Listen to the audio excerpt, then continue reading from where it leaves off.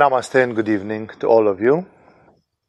Tonight I thought about outlining in this weekly speech in the Satsang.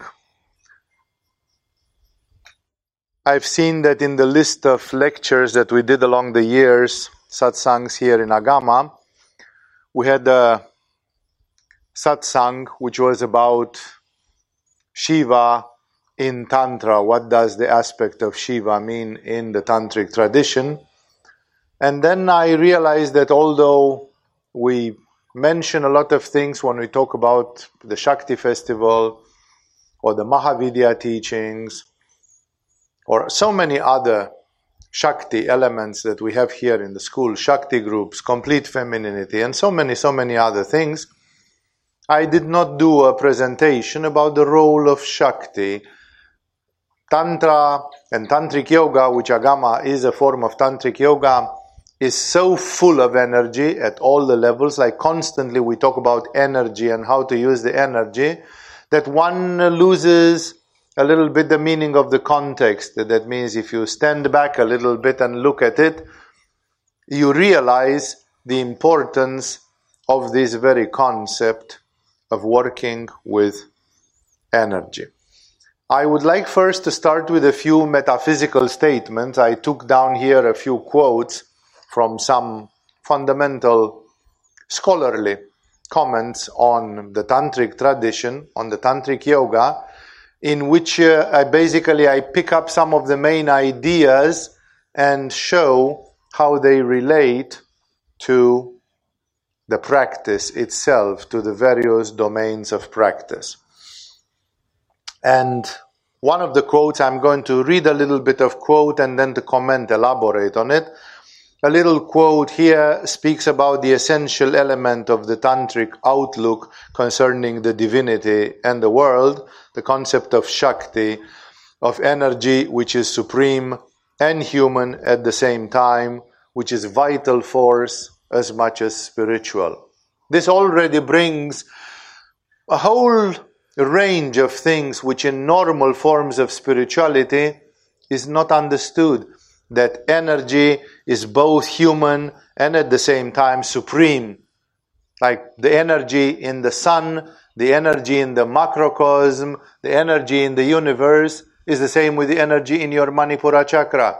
Something which happens in your digestive system or something which happens in your emotions is actually related to something which happens at the level of the solar system or in other. It's supreme and human. The scope doesn't matter, exactly as water is H2O, whichever way you take it. Either it's water in a drop or water studied at a microscopic level, or it is water in an ocean at a macroscopic level. It's still H2O, and some properties are absolutely universal. In this way, working with energy is a great thing from the very beginning, because it unites the human being with the environment. It connects the human being with the universe, because the same things which happen in us happen in the universe. Otherwise, why would I understand that when there are solar spots, some people can have digestive problems, or some people can have heart issues with heart disease, just because there are spots on the sun? How does that relate? Why does it relate at all? And what to do about that? And also, which is vital force as much as spiritual. Energy is energy is energy. It's the same energy. It's always energy. So when you speak about the spiritual energy and you say, oh, this person has a lot of spiritual energy, it's absolutely the same energy which is also vital energy as well. That for one person it's placed in a lower chakra and for another person it's placed in a higher chakra, that's just a technicality which is solved through yoga. And that's why it's always better to have energy, because when you have energy you can do things. You don't say, oh, I don't need vital energy because the vital energy will make me heavy, will make me too sexual, will make me too this or to that. Energy is energy is energy. Again, therefore, wherever you have it, you have it. And when you have the energy, a lot of things can happen. That's why, again, in a tantric tradition, in a tantric yoga, you would go for energy anyway. You wouldn't say, oh, if I swim in the ocean, I get too much water. And if I stay too much in the sunshine, I get too much fire energy. If I do too much of this, energy is energy. The question is if you manage to deal with it, and we are going to see some of the mysteries which come together with it. That's why when people say, what is the characteristic of the tantric tradition? Because you say Agama is a tantric school. What does it mean, tantric? It's this thing with sex. And everybody knows who has listened to a couple of satsangs or lectures or other workshops and courses that we say it very clearly time and again. The sexual part of the tantric yoga is about 5% of what is contained in tantric yoga. But a lot of things about mantras, yantras, microcosm, macrocosm, and other alchemy, sublimation, and other such things, they have nothing to do with sexuality, or at least not directly, and yet they are part of the tantric yoga. And therefore, if somebody is asking scholarly, which is a characteristic of Tantra, and so the main characteristic which you say is exactly this concept of Shakti. If it's yoga, or you can put it Christianity, Christian prayer with Shakti, like in which you talk about Shakti and what Shakti does and how Shakti works, energy, then it becomes Tantra. You can even have a tantric Christianity, exactly as in Buddhism. They have taken over the traditional Buddhism which exists here in the southern countries, like the Theravada Buddhism, and they transformed it into a tantric Buddhism. It's still Buddhism, but it's Buddhism with Shakti. It's Buddhism with prana. It's Buddhism with chakras. And then it's called Tantric Buddhism. Do they also have some sexual symbolism and some sexual practices? Yes, they do.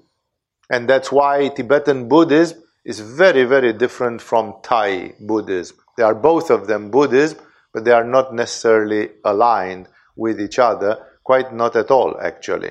And thus, working with energy is one of the things which makes the whole difference.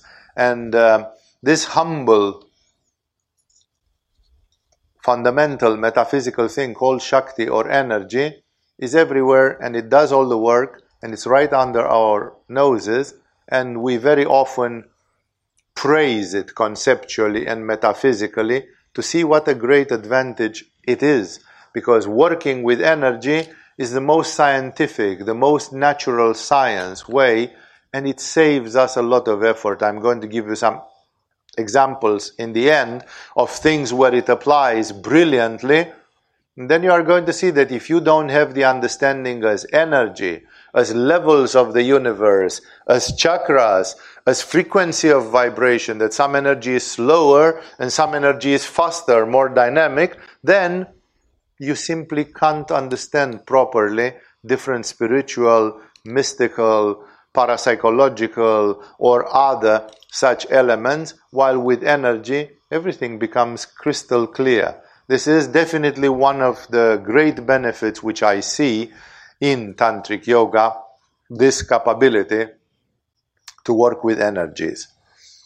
It's first of all one statement taken from metaphysics. It says that for Tantra, the supreme masculine principle, which is called Shiva in Kashmiri Shaivism, never acts through himself, but only through the agency of his energy, the feminine principle, which is the force that manifests, enlivens, and resorbs the universe. This force exists at all the levels, in gods as well as in man. At the highest level, this is the goddess, the mother of the universe, while lower, it is in another way, but still it's energy. The countless forms of energy set in a hierarchical system, like a pyramid of energies, higher in Ajna than in Anahata, and higher in Anahata than in Muladhara. No? So there is a hierarchy of these energies, which are as many aspects of the primordial energy, as well as secondary entities, human being, the soul of the human being, and even at the lowest levels, various spirits or other subtle, invisible influences. So first of all, I'm reading, I said I have here about 6 paragraphs which I want to first comment to warm up on this concept of energy, and then looking into the applications. Therefore, first of all, is the ultimate metaphysical thing, that we constantly, people who come to spirituality and who have a good karma enough to wake up, because some people are feeling quite blocked about some spiritual things, especially in modern times. Spirituality becomes more and more difficult for a variety of reasons that is not the place to comment in this satsang. And because of this, some people, when they come to spirituality and they decide to go practically for something spiritual, they, one way or another, adopt or approve of this concept of God, that there is a sort of a universal consciousness.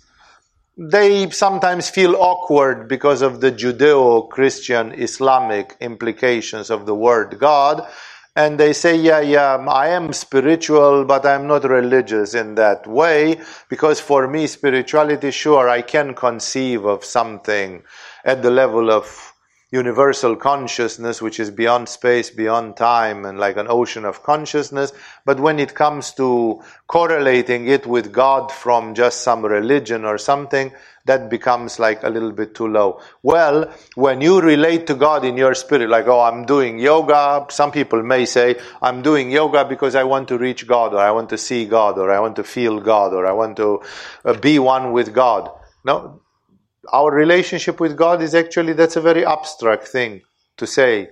That's why in various theologies and mystics, they say, how can you be one with God when God is God and you are just an ant crawling on the face of a planet somewhere in a corner of a galaxy? No, how do you resolve the scope between this? But in the moment when you consider the energy, it is the energy because the divine is manifested through the energy which goes from alpha to omega, from the human being and from the atoms all the way to deities and metaphysics and space-time in its most abstract forms. It's all of it energy.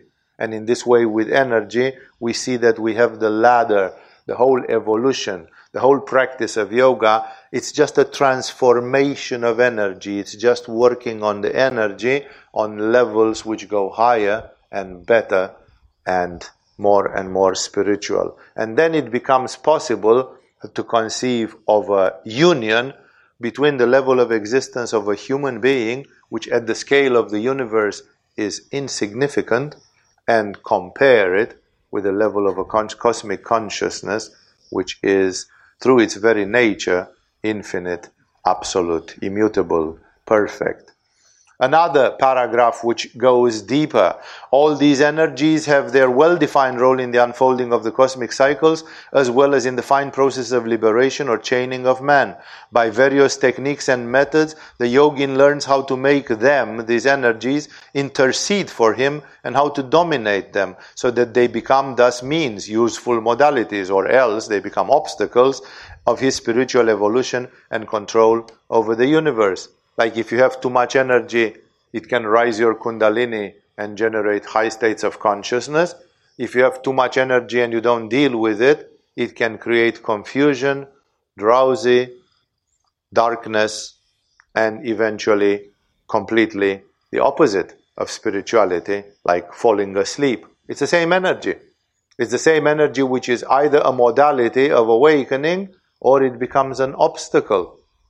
The tantric tradition is very beautiful in this, and it says people, when they fall because of the earth, because the earth attracts you. And if you stumble over something and fall, it's the earth which kind of pulled you down. So when you fall because of the earth. And other people, precisely because of the earth, they can prop their feet on it and stand up. So the earth can make you fall, the earth can make you stand up. It's the same energy, it's the same reality. But the question is how you use it.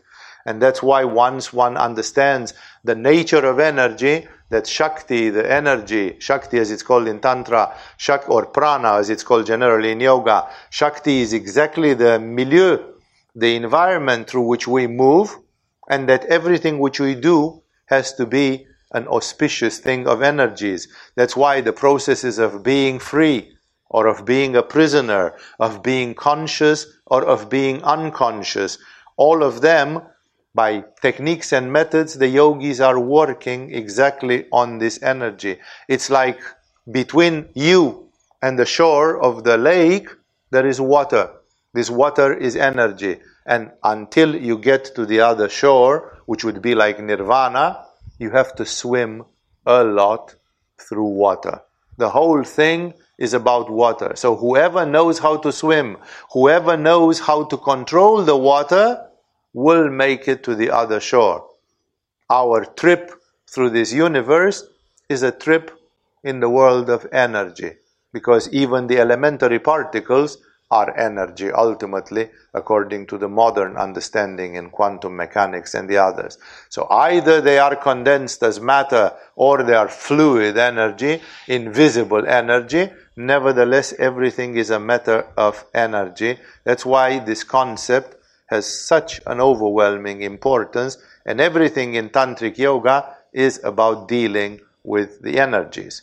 Another paragraph, the number 4 here. Since each and every one of these energies at an ultimate analysis emanates from the essential energy, each one of them has a male pole or partner, since any creation is considered as being the result of a union between the masculine and the feminine, the yang and the yin, and they are complementary. That's why in Tantra one permanently encounters or senses at all the levels the presence or the underlying presence of a sexual symbolism.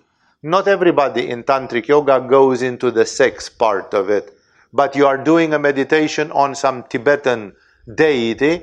You go to Tibetan Buddhism and you start practicing with Tibetan lamas, and they teach you deity yoga. You start worshipping Vajradhara or Avalokiteshvara or Dulma or something, and it's all about a discrete sexual symbolism, because there is always the masculine, the feminine, and always we have this game that there is the aspect of Shiva or the masculine which is invisible, non-manifested, super discrete, and then there are energies which are like interfaces. Exactly as you can't see a hand or the hand of the invisible man, you can't see it, but if you put a glove on it, suddenly you can see the hand of the invisible man. You see the glove, you don't see the hand. The invisible hand is Shiva, and the glove is Shakti, and you always interact with Shakti. You interact through the interface, and that's why this is a sobering thought to remember, that whatever you do, it's about polarity.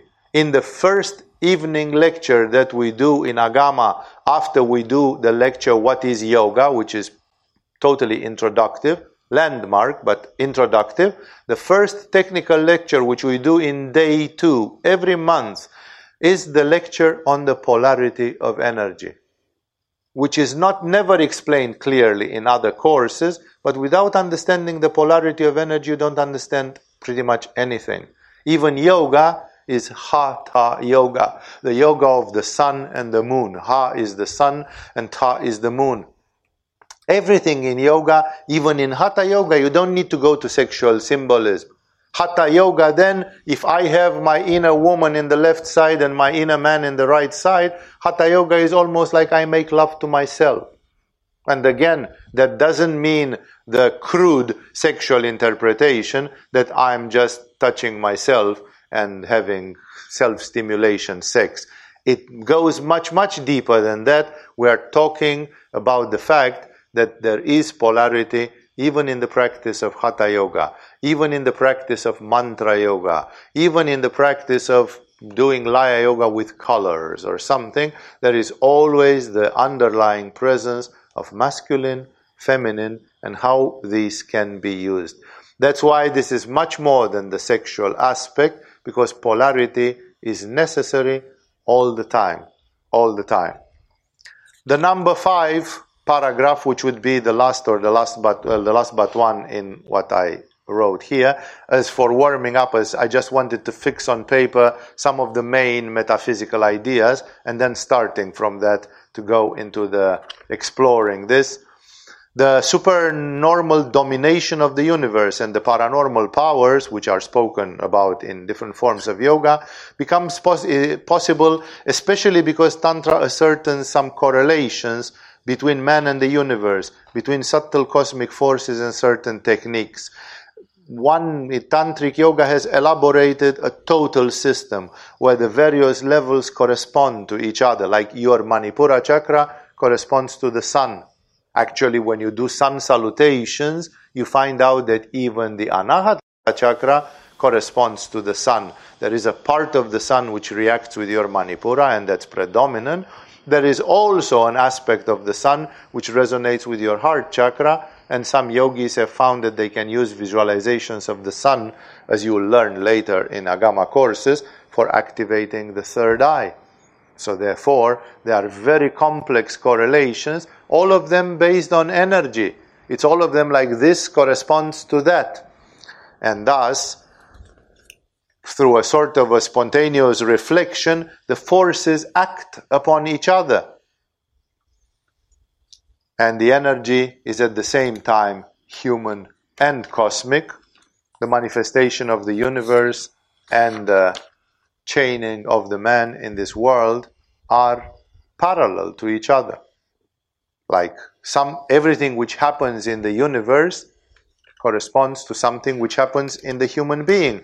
Not only visible, we can say, sure, Jesus was a great avatar, and when Jesus was born, there was at least one major astronomical inexplicable phenomenon, like some supernova or something which exploded in heavens, and Jesus was born at the climax of this presence of a new shining star, comet, something which we don't, until today, we don't know fully scientifically what was this star above Bethlehem under which Jesus was born.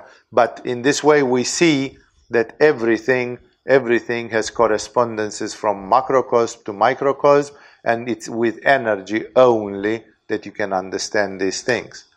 Also, the so-called hidden physiology of Tantra, that Tantra describes the human body not only as kidneys and liver and lungs and so on, but it describes like Sushumna Nadi with Ida and Pingala, 7 chakras, 5 bodies, and a lot of other such details which are used very concretely in the practice. Those of you who are in the first level of yoga, you don't know how concrete these things are used, but they are used very concretely.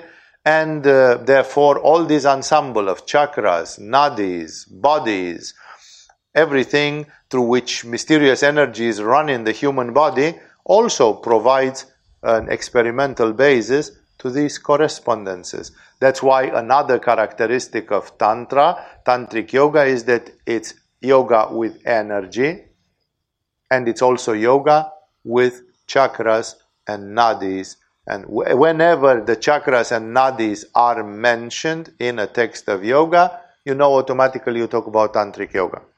It must be a brand, a variety of Tantric yoga. In the non-Tantric texts of yoga, like in the Yoga Sutra of Patanjali, which is not Tantric yoga, it's classical yoga.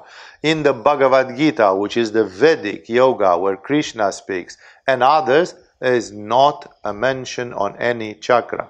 Patanjali says, if you perform samyama on the pit of the throat, then you don't feel hunger and thirst, and then you do this and that. He says the pit of the throat. That's the pit of the throat. He doesn't say Vishuddha chakra. He speaks about it without speaking about it. He doesn't mention that there are subtle bodies, and in these subtle bodies there are wheels of energy. That's Tantric yoga. That's another chapter in the long history of yoga. It's other yogis, other teachers, other traditions. This is very, very powerful in Agama. It's our backbone, and this knowledge is fundamental. Finally, the last of the paragraphs which I brought here for the basics. Thus, by taking all these into account, Tantric yoga starts from the idea of the magic dominion of the universe. For example, the Yoga Sutra of Patanjali doesn't say that you should dominate the universe. Yoga Sutra of Patanjali says that when you reach enlightenment, you reach a state of consciousness which is called Kaivalya, and Kaivalya means insulation or isolation. It's exactly like you are in a cocoon. The universe keeps living its shitty life, and you are in paradise. You are in ecstasy. No? You are isolated. Whatever happens in the universe doesn't touch you. You have reached peace. You have reached happiness. You have reached ecstasy. And you are perceiving only that ultimate level of divine consciousness. Buddha does not define the spiritual realization as domination over the universe. The word nirvana means extinction. It's equivalent to the word used in Pali, nibbana, and then nirvana in Sanskrit, with blowing off a candle. So what candle do you blow off? You blow off the candle of your desires and the candle of the wish to live, attachment to the flesh and to life, to breathing. That's why the idea of Buddha about spirituality is almost scary, because it's an idea based on the void and leaving everything. In a certain way, it's like a self-destructive or suicidal type of approach. Like you have to leave everything. There are many people say, Swamiji, if I don't have desires, like I don't desire a falafel, I don't desire a hug, I don't desire to watch the sunset, I don't desire to enjoy the nature, then I could as well be dead. Like if I don't desire anything, then I'm just sitting there, empty. Then isn't that death already? No? That's why some people can't even tolerate it. They say, wait a second, this is too much for me. I don't want nirvana, because nirvana actually means I have to switch off everything. And I don't know if I'm prepared to switch off everything. Of course, it's a misunderstanding, because Patanjali, Buddha, and others, they present their truth in their own way.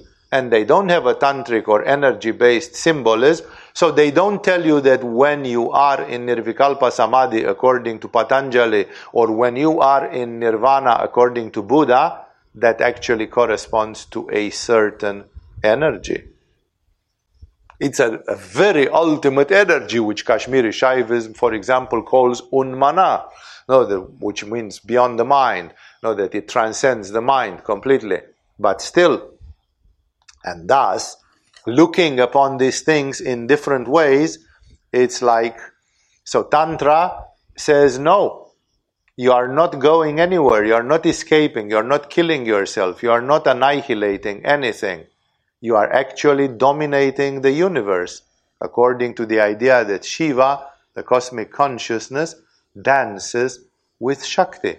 And therefore you have to learn to dance with Shakti, like Shiva does. And that's why it's about the tantric ideal is more like a superhuman being who won over himself or herself, dominating the body, mastering desires. And this is done only to become the equal of this aspect of Shiva, like identifying, trying to become one, and the energy makes this possible. That's why the basic idea is that with a view to this, not only that you liberate yourself from the universe, but you control it, and the idea is that you don't have to give up the world and the life, but you have to conciliate as well the life in the world, which may contain pleasures, all sorts of things, feeling, and the total liberation. So in this way we understand, I warmed up a little bit at a metaphysical level to understand the import of this concept of energy, working with energy, that actually fundamentally and philosophically speaking, the energy is the alpha and the omega. The energy is what goes from man to God. The energy is the in-between my isolated, limited condition and the condition of a universal consciousness. It's all energy. That some people maybe won't make it in this lifetime, in this body, but they are just going to go 30% up that ladder, and that simply means, or any way that they improve their existential condition, that their existential status becomes much better anyway, that's a different story. Because not everybody is equally prepared for the spiritual things. Some people, it's exactly like with the apples on a tree. Not all the apples go ripe in the same day. Everybody who had an apple tree in their garden knows 3 apples are ripe today, another 2 apples are ripe tomorrow, another 5 apples are ripe the day after, and it takes like 2 weeks or 3 weeks before all the apples on the tree, they become ripe. It's the same with the human beings. Not everybody is ripe now to do the Buddha thing today. And today can mean even in this lifetime. Today it can mean in the next 5 years. I have encountered in my life people who did yoga for 5 years. For 5 years they were like, it's a harsh word to say, but I like sometimes to use brutalities of word like this. For 5 years they were non-entities, like they were a face in the crowd. They didn't do anything spectacular in yoga. They just accumulated knowledge and did a bit of practice. And then after 5 years, suddenly like something exploded inside them. And it's like, whoa, now it's time to go serious about this thing, you know. And then the ugly little duckling turned into a swan. Suddenly, it became something else. So the same with you. Maybe not all of you are swans right now. I use the swan not only because Hans Christian Andersen's fairy tale, but also because the swan is a spiritual symbol in Indian culture, used in Vedanta and others as a symbol of the transmigrating soul. So it's a double entendre here that I'm using with this. That's why, of course, the understanding of the energy is opening the doors, and I would like to just show you a few of the ideas which I have here. You know, my first on the list, and they are not necessarily in the most logical order, they are just as they came to me when I was trying to show to people the different things, is like recently I had a series of 4 satsangs about Shambhala. And then we talk about Mahavidya Yoga. We had a module of Mahavidya Yoga a week ago, and then there will be another one coming in May. And many people are a bit puzzled. What is this? You hear in Tibetan Buddhism about deity yoga, that human beings visualize and meditate with deities. And what can this do to you, actually? And why would be this beneficial to you? And what is the relationship between apples and pears? Like, how do you compare Shambhala, which is a wild idea in itself, and the gods? Is Shambhala higher? Because it is said in various aspects of Tantric Yoga that a human being worshipping a deity can go even beyond the level of consciousness of that deity, like above. So if in Shambhala there are people who have gone above, then Shambhala would be like above the level of the deities. But then what is the level of consciousness of Kali and Tara and deities? You know, it's like, how do they compare? Tibetan yogis, for example, say that the level of consciousness of the king of the world from Shambhala is completely identical and comparable, and there can be transfer of yoga practice from one to the other with the level of consciousness of the most fundamental form of Buddha, the Buddha which is the ultimate Buddha, which in Tibetan, most often in Tibetan culture, it has 2 other equivalent names, but we can't go there right now because it would mean turning too much in that direction. If the main name is Buddha Vajradhara. Vajradhara, Buddha Vajradhara, has the same consciousness level with the king of the world from Shambhala. So how would you make these equivalences if you wouldn't have the tool of energy? That it's the same frequency of vibration, it's the same channel, it's the same modulation, it's the same energy basically. You wouldn't.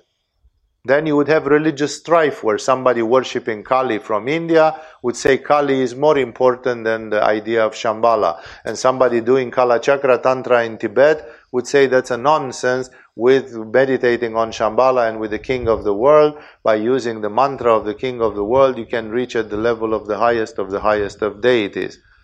This is Tantric Yoga. Only with energy as a bridge, you have a measuring tool.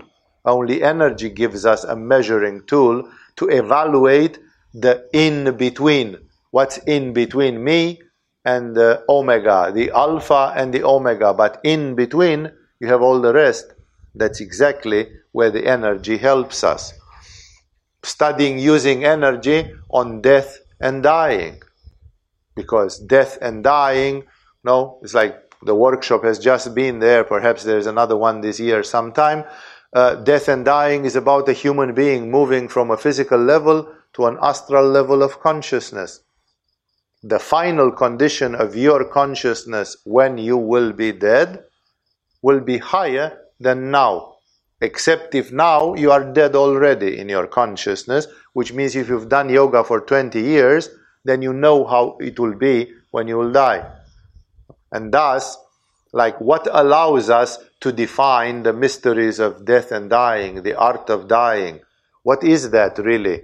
Because that can be understood only through energy. Why does it matter if your soul leaves the body through the top of the head, or if your soul leaves your body through your urinary channel, through your Svadhisthana chakra channels, through the lower part of the body in the perineum? And why is the outcome different? Because a dead person is a dead person as far as a materialistic person goes. But in reality, in the world of spirit and energy, the difference is fundamental, as if you walk in fire or if you walk in water. Walking in water has completely different effects than walking in fire.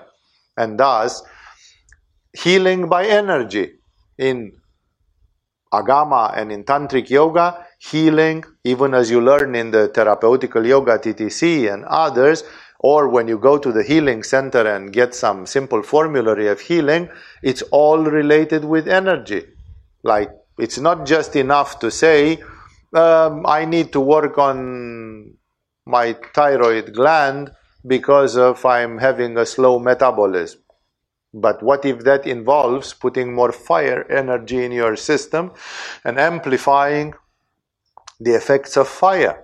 So it's one thing when you analyze things materialistically and chemically, and it's another thing when you think about the energies which come into the game. Some people are trying to, I'm trying to take some pills for my thyroid gland, but at the same time, my yang is very low, my fire is very low, a few other things are very low. I never go to the beach, my skin is white as milk, I never take any sunshine in my body, and then I'm wondering why some things are not working chemically. I take this medication, but the medication itself seems not to work. Because it's not only the medication. It's I remember at the time when I was living in Denmark, they were all complaining as soon as they understood yoga that they were not having enough fire, that the climate was wet and cold, which is the defining staple of water. And of course the Scandinavian countries are famous for a lot of Svadhisthana chakra. There's a lot of Svadhisthana chakra in that climate, And generally in all the places where there is lots of rain, above average, and cold, and then some of the Danes, in the winter, they love to run to India, or they love to run to the south of Italy or some place so that they would get more sunshine and that they will get more heat. But then the disciples in yoga, they simply said, well, when winter is coming, we start doing 108 Uddiyana Bandhas every day. That's exactly like traveling to India. You get your sunshine also by working on your Manipura and activating the sublimation. Then you don't need to go anywhere. The sun is coming to you. You don't need to go to the sun. And because you cannot expect that the whole of Denmark should emigrate out of Denmark and move in another country and leave it empty because it's too much of a watery climate there. So of course there have to be solutions in which the human being adapts to whatever challenges are there. On the contrary, in tropical India, there is always too much pitta, too much fire. And then in tropical India, they constantly advise you to drink milk and to eat butter. which in Scandinavia is not such a good idea. But in the scorching sun of India, if you don't drink milk, and like the yogis, everybody says, oh, milk is not so healthy. How do you explain then that the yogis for the last 5,000 years have been drinking milk like snakes? When I lived in Rishikesh, there were sadhus, swamis, and people said, people don't have the enzymes to digest the casein in milk.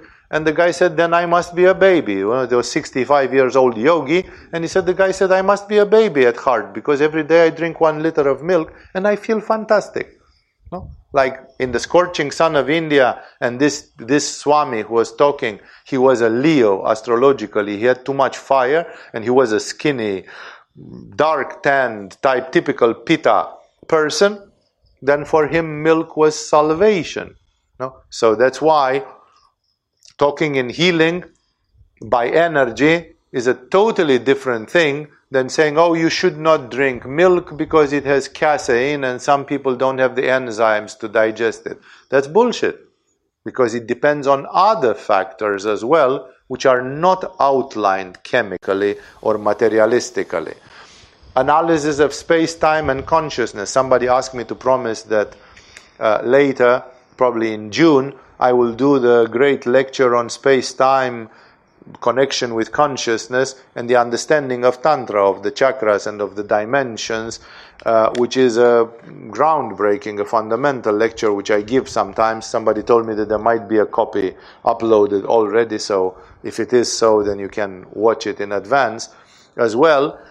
Understanding space-time. Space-time, if I understand them in an Einsteinian way, like in a Newtonian way also, like absolute principles in the universe, they don't mean anything, but you are going to see that for the yogis, they are related to the chakras, they are related to the levels of consciousness, they are related to evolution, they are related to karma, they are related to a lot of fundamental things, and by understanding space and time in terms of energy, then you can understand the great picture of evolution, both individual and universal.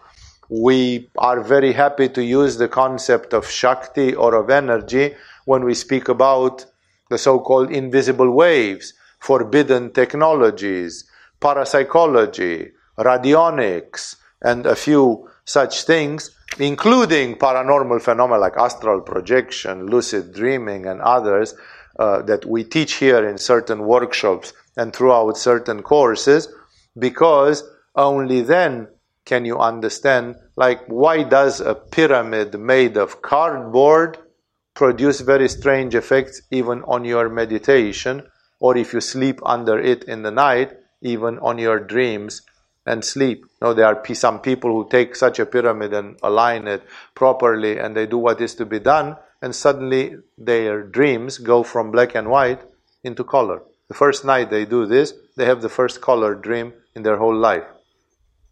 And it's like it's just a pyramid made of cardboard. It's just like a toy for children. Just a piece of cardboard, of folded cardboard, And what's the energy? Why does that energy produce that effect? When I dream that I have sex with somebody, why is it sometimes so fascinating and so magic in some? Like, what is the energy and all the energy implications there? The great mystery of sublimation, Tantra, alchemy. Everybody who did the day 10 of our first level intensive courses already gets information which is invaluable, which would be invaluable anywhere in spirituality. If you'd be a monk in a Christian monastery and somebody would give you that lecture, suddenly your jaw would drop and you would understand a million things about what is working and what is not working, and what you should do and what you should not do. And thus, the sublimation is a fundamental key in spirituality, because the whole spirituality is about sublimation. People like Rumi and like Ramakrishna and like Milarepa and like Saint Teresa of Avila, these are people who sublimed, and sublimed. And the other 999 people out of 1,000 who lived in the same city with them, but they didn't reach anything spiritual. There were people who did not sublime, who somehow mysteriously failed to sublime, or they sublimed too little, or they sublimed too late, or something did not go accordingly. That's why the very mystery, we take it very easy. We teach you about sublimation, that sublimation is a change of energy from slow energy to fast energy. It's like you speed up the energy, like the energy becomes zoom. It moves to the next octave and to the next octave and to the next octave, faster and faster, more and more spiritual and so on. This is a fundamental key which is never explained energy-wise. Like people say, oh, come on, lighten up, don't be so heavy. What does it mean? What does it mean? And the fact that you can actually do it with Sarvangasana, or that you can do it with Uddiyana Bandha, it's like jaw-dropping. You take it for granted because you learn it in the yoga hall. It goes easy. You do it for 5 days and you start seeing that it works. You start feeling what's happening. And then you take it for granted, but that is pre-digested. It was chewed for you before you got it, because otherwise it's very difficult to understand these things. How many spiritual people in Buddhism and whichever you name it wanted to sublime and sublime and sublime, to start from a normal human being, which is like an unpolished diamond, and to reach to nirvana, which is like a perfectly polished diamond. How do you polish the diamond? It's all sublimation. It's all sublimation. To reach Shambhala, you have to sublime.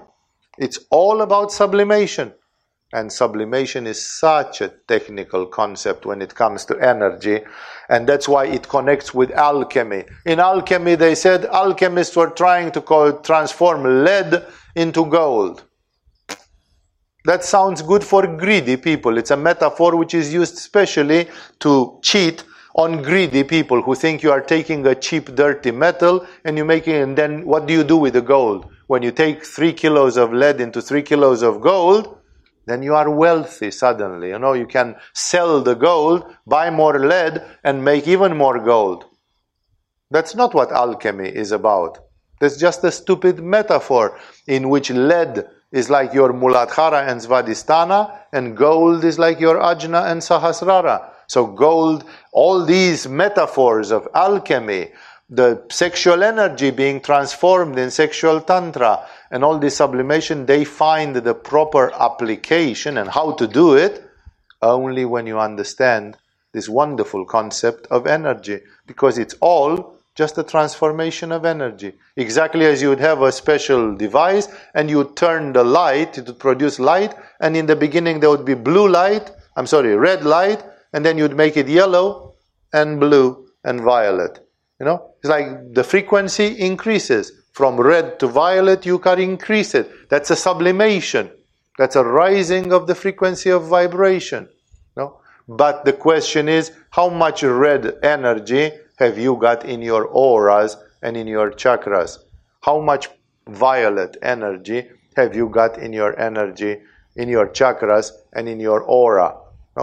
Usually, when we study this, we see it by the effects, because any tree is known by its fruits.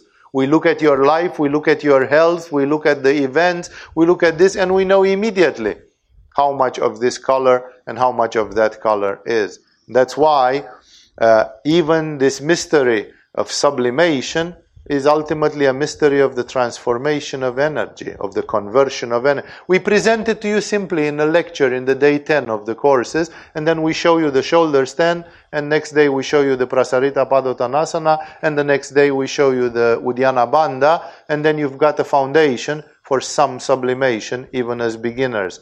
But this rabbit hole is much, much deeper, and if a Christian monk doesn't understand how he does the prayer of the heart, and he becomes more and more spiritualized. Like, what is really happening? Oh, he says, God takes mercy on my soul and puts beautiful ideas in my mind. That's a very mystical explanation which bears no reference to what is happening physically and scientifically. We have working with emotions. Now, why is it preferable to be happy instead of being sad? And actually, when you are sad, is your energy slower or faster than when you are joyful. No? Emotions are a complete nonsense. Today everybody is so dependent on emotions, so blinded of the emotions, so enslaved by emotions, that in Agama we have introduced yoga and psychotherapy and other things to help you deal with emotions, which don't exist in the classical yoga, because the classical yogis didn't give a rat's ass about their own emotions, They didn't look and say, oh, look at me, my emotions are like, fuck, die. It's like, doesn't matter, just go, like French legionnaires in the French Legion, walk or die, It's like, don't look about, I feel tired and my little child is hurt. Walk or die, it's like, stop complaining. No, be Spartan. There's no time to deal with this. Today, the world is very different and people are paying attention. How do you work with emotions without understanding the energy behind them and their correlation to the chakras? Maybe joy is a vritti or a petal on one chakra, and sadness is another petal or another vritti on another chakra. And then we know immediately this is on a higher chakra, this is on a lower chakra. Or working with thoughts, working with the mind. It is said permanently that it's better to be optimistic than to be pessimistic. That people that are pessimistic attract trouble upon themselves. It's like, why is pessimism inferior to optimism? Some people say, no, I'm not pessimistic, I'm just realistic. But all the time it's like, no, can't do, can't be. It's like, it's pessimism, but nicknamed realism because the person doesn't want to say that they are negativistic, And other people, why do the optimistic people win more often than the pessimistic or the so-called realistic people? No? Why is it good? Because just understanding them as thoughts, we don't have a hierarchy. We don't have a system. We don't have anything clear. And that's why we, even working with emotions, thoughts and others, is only with energy it makes sense. Otherwise, you need to have some systems where there are like some dogmas. When you have this, you do that. Like, let's say, if you are feeling greedy, then you have to cultivate generosity. Like Pratipaksha Bhavana, as Patanjali calls it, the cultivation of the opposite thought. If any time you feel greedy and that you lack generosity, then you should make an effort to go against it and cultivate generosity and so on. And then by cultivating the opposite emotion, what's the opposite emotion, really? Is the opposite emotion of hate, is it love? Because really hate is on Manipura and love is on Anahata, So it's like, is it? Or maybe hate is compensated by kindness. Kindness is not love, it's another emotion. Or maybe hate is compensated by simply calmness, because the person that hates cannot really be calm. So what's the opposite? Where is the system? Who gives you the system of a diagram which says this is the opposite of this and there are 49 emotions of the... You don't have it. It doesn't exist even in psychotherapy after 200 years of psychiatry and psychotherapy. It doesn't exist. But with the energies, the understanding is there, because you say, I'm depressed, therefore I have too much energy in Svadhisthana. If I do 100 Uddiyana Bandhas, for 6 hours I will not be depressed. Then you would say, well, so does it mean I have to do 100 Uddiyana Bandhas every 4 hours, every 6 hours? Yes, what would you do if that would be the only condition to be happy? The only condition to be happy is that God is a sadistic bastard and has put this rule. You can be happy if you do 100 Uddiyana Bandhas every 6 hours. For the rest of your life. No? Then the question is, how many people really want to be happy? No? Or how many people say, nah, that's too much. I'll be miserable. Okay, be miserable. At least it's a conscious choice, to do one thing or another. So, understanding, working with emotions, thoughts, mind, which otherwise is a labyrinth which makes no sense. Because how would you say joy is a higher frequency of vibration than sadness? Not really. Maybe they are just opposites. And if they are opposites, they are on the same level. But they are not. Pessimism and optimism are not on the same level. And thus, understanding the energy is fundamental. It brings so many breakthroughs. Astrology and yoga. Why do we refer to astrology, and why does the movement of the stars and the planets and other things, why does it even matter at all? How is the human being related to the universe? And so many people come to yoga when they are around the age of 29. It's just one group, not everybody. But many people come to yoga around the age of 29, plus minus 1 year. Because 29 is the Saturnian return of everybody. When you are 29, Saturn is exactly in the same position where it was when you were born. And you don't know that Saturn is making you, the influence of Saturn is making you dissatisfied and is making you ask yourself some crazy questions, like, what the heck am I doing with my life? Is there nothing a bit deeper than that? I'm disenchanted with relationships. I'm disenchanted with business. I'm disenchanted with corporate world and other things. What am I doing? No? Not everybody comes to yoga when they are 29. But we even know, some people in the school even made statistics, and there is a huge bell curve. A lot of men and women come around 29, the age of 29. That's when they take contact with yoga or with the spiritual. There are other key moments in life. This is just one which I can explain very easily. There are many others, but like in this way, there are patterns. And seeing these patterns makes you understand things in a totally different way. Magic and yoga, it's like people are doing magic, that you are, invoking some power. Even the shamans, they call upon some fairies or something, like the Findhorn people. They invoked fairies and spirits to grow tomatoes and cucumbers. And they grew some ginormous tomatoes and cucumbers simply because they were blessed by the fairies. It's like, come on, is this a fairy tale? No, it's actually a story of something which concretely happened in the 20th century. 2 women and a man did actually the Findhorn thing, and Findhorn is by no means utterly exceptional. Like most of the medicine men and shamans of the world have done things way more spectacular than Findhorn. The whole basic culture of the shamanic and anemic communities was based on such things. So how is this magic working if you are calling upon spirits, if you are interacting with invisible entities? It sounds spooky, but is that a matter of energy? Can be actually understood energetically? Like your father is passed away and you give him a bowl of rice. You take a photo of your father and you put a bowl of rice in front of it and you consecrate it. Like, why? What has your father who is dead got to do with some rice, which is just a cereal boiled in water? How do they relate if you don't understand the concept of energy, and then if you don't understand what does your father need? And what is the currency by which some things are paid in this universe, like even in magic? The currency is energy. Whatever people do in magic, it's about energy. The magic things don't work without the proper investment of energy, exactly as a table clock from the old days was needing recharging every morning. You woke up and the first thing which you did was crank, turning the clock. And then you knew it works minimum 24 hours from that time. But if you don't crank it, then it stops. The same with magic. If you don't crank it, it stops. So it's all about energy actually there.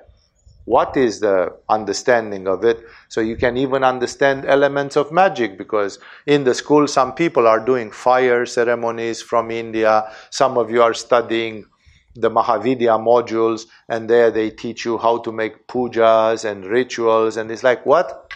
Why do you do that? It's all about energy. There's a dynamic of energy. And if you understand the dynamics of that energy, then suddenly spirituality and such practices become very clear. Metaphysics and yoga. What does mean evolution in terms of your soul? In metaphysics they speak, Yogananda says that if you rise to the level of Ajna Chakra, you go to Hiranya Loka after your death. But he also says that if you have a miserable karma and a horrible level of consciousness, horribly low, then when you die, you go in hells. And you can spend 25,000 years in a hell which seems without end. It's like hell forever. It's not forever because only God is forever. But If it's 25,000 years, it's almost like forever. And therefore, what are hells? Where do they exist? What is characteristic? And some people say, I don't believe in hells. I think the religion was using them to scare us. Really? Then why do the shamans from North America talk about them? Why do the shamans of Siberia talk? Why do the Tibetan lamas talk? It's not about the Christian religion or some manipulation. It's the hells have an objective existence, and so do the paradises. But therefore, to understand metaphysically the hierarchy, the structure of the universe, the scaffold of the universe, the power of the mind, and the Raja Yoga, how do things happen with the mind? That you do something with your mind, and then some people, I don't know, have astral projection, or they walk on fire, or they do all sorts of funny and unusual things. How does the mind interface? Like, what's the mind? That I in my mind say, "Alla bala portocala," and then something happens, but like, why? How? No? There is no link, there is no explanation, and if there is no explanation, then the only thing which I can understand is just some formula. Like you say abracadabra, and that's it. But it's not a formula, there is a process, and if you understand the process, then you truly understand what's happening, and you can fiddle with the process. Because otherwise you just say, as long as I say abracadabra, it works. When I don't, it doesn't work, and I don't know why. I just know only one way of doing this, and that's hammered and nailed. No? That's not a way to understand things. As I mentioned, parapsychology, radionics, astral projection, and the list could continue. I just wanted to open your mind a little bit towards the things which energy, the understanding of energy, makes possible.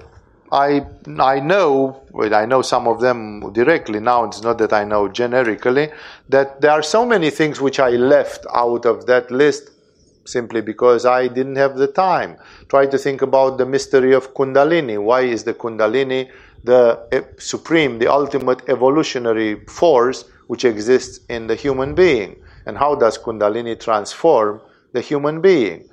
And again, the list could continue in all the fields of development of the human being and in all the fields of study of this.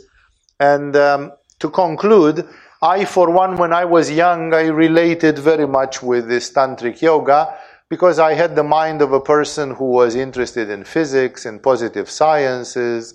I studied engineering, and then for me, yoga had to be like an engineering of the body, an engineering of the mind, an engineering of the emotions, because otherwise it's like when you lack this technical precision, then it's like I did this, I did that, and then sometimes maybe it works and sometimes maybe it doesn't work, and I don't know why it works when it works and why it doesn't work when it doesn't work, and all that. On the contrary, understanding the Shakti aspect, that's why for the tantrics, Shakti is so important, and we worship the feminine element under the form of Shakti, or Shakti under the form of the feminine element as well, because Shakti is the all-important element in practical yoga, and I personally consider it the most explicit and the most efficient in terms of practice. I'm not saying that if you do classical yoga in the style of Patanjali, you don't get the effects. Provided that you are persevering enough and you do 12 years of yoga every day and so on, of course you will get the effects, the results of that.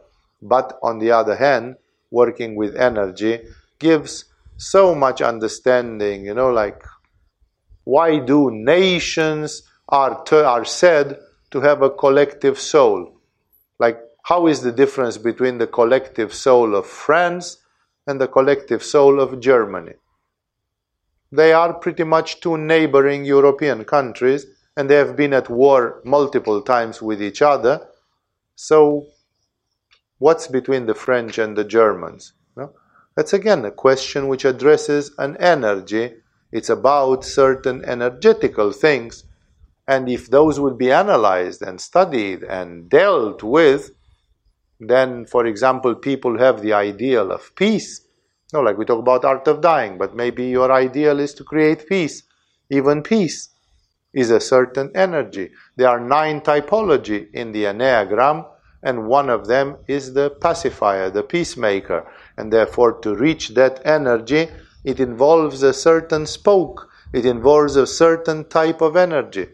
How can it be obtained? Where it is? How to summon it up? And how to make it be present in greater amounts.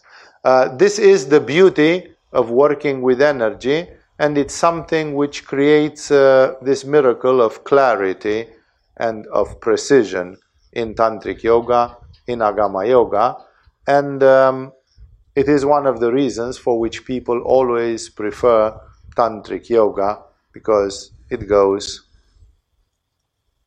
in this direction.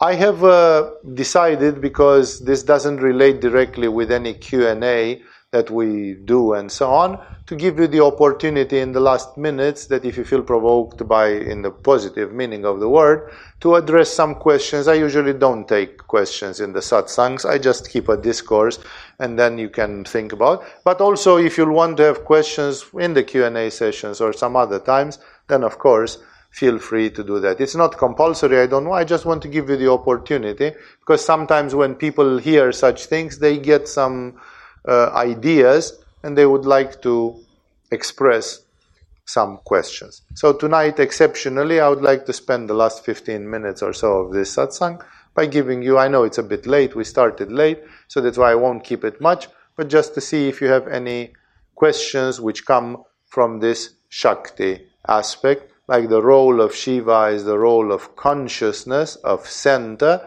but the role of Shakti is the role of being from Alpha to Omega, the in-between, the middle of our transformation and the means of all the transformation which happens in the human being. Questions, if you have any, it's not compulsory again, then we're going to conclude for tonight. And if you are very tired, you better don't ask any question. Because I have a frightening ability to talk a lot.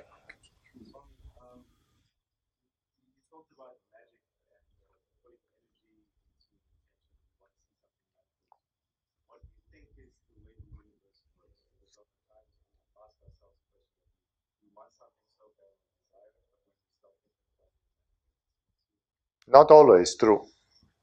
Not always true. There are people who have been thinking about getting rich or something for a lifetime and it never happened.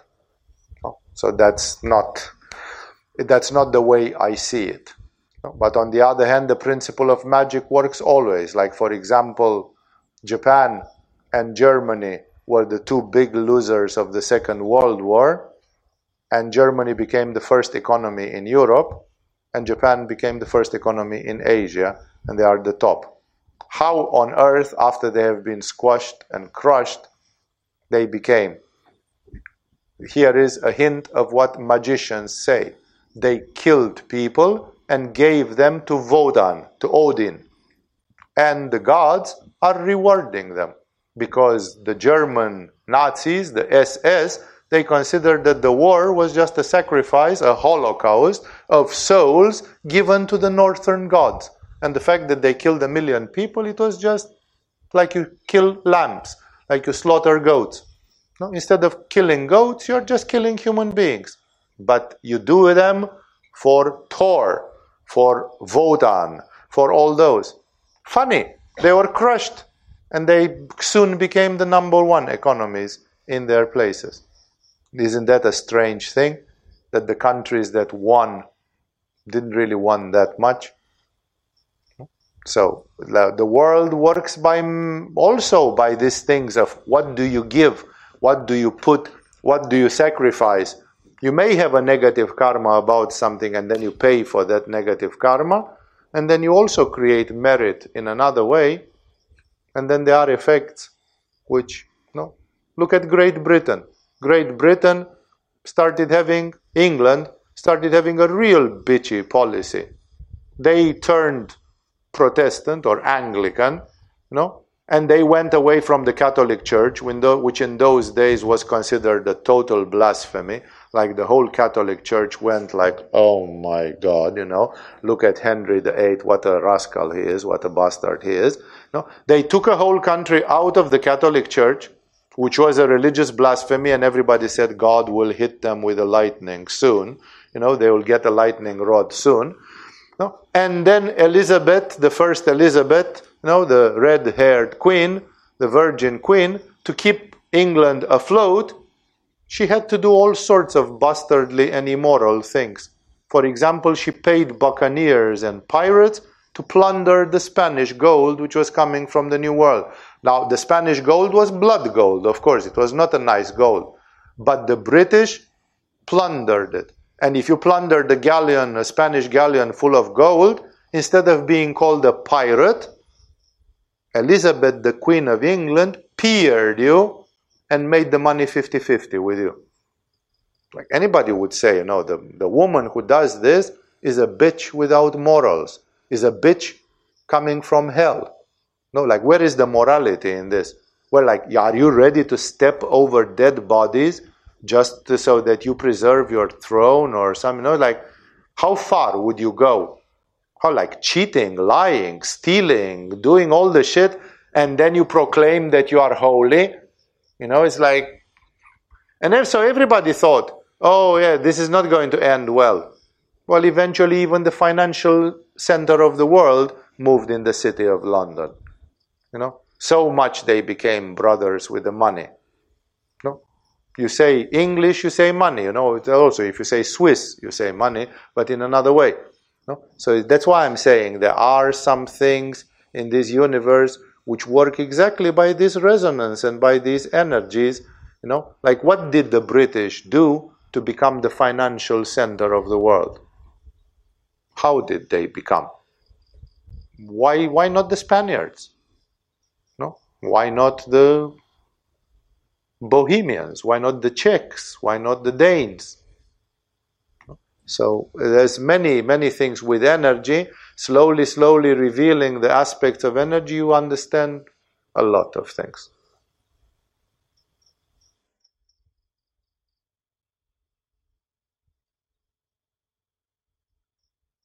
No more, or more and more.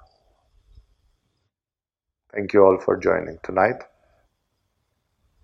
With this, we have finished for now.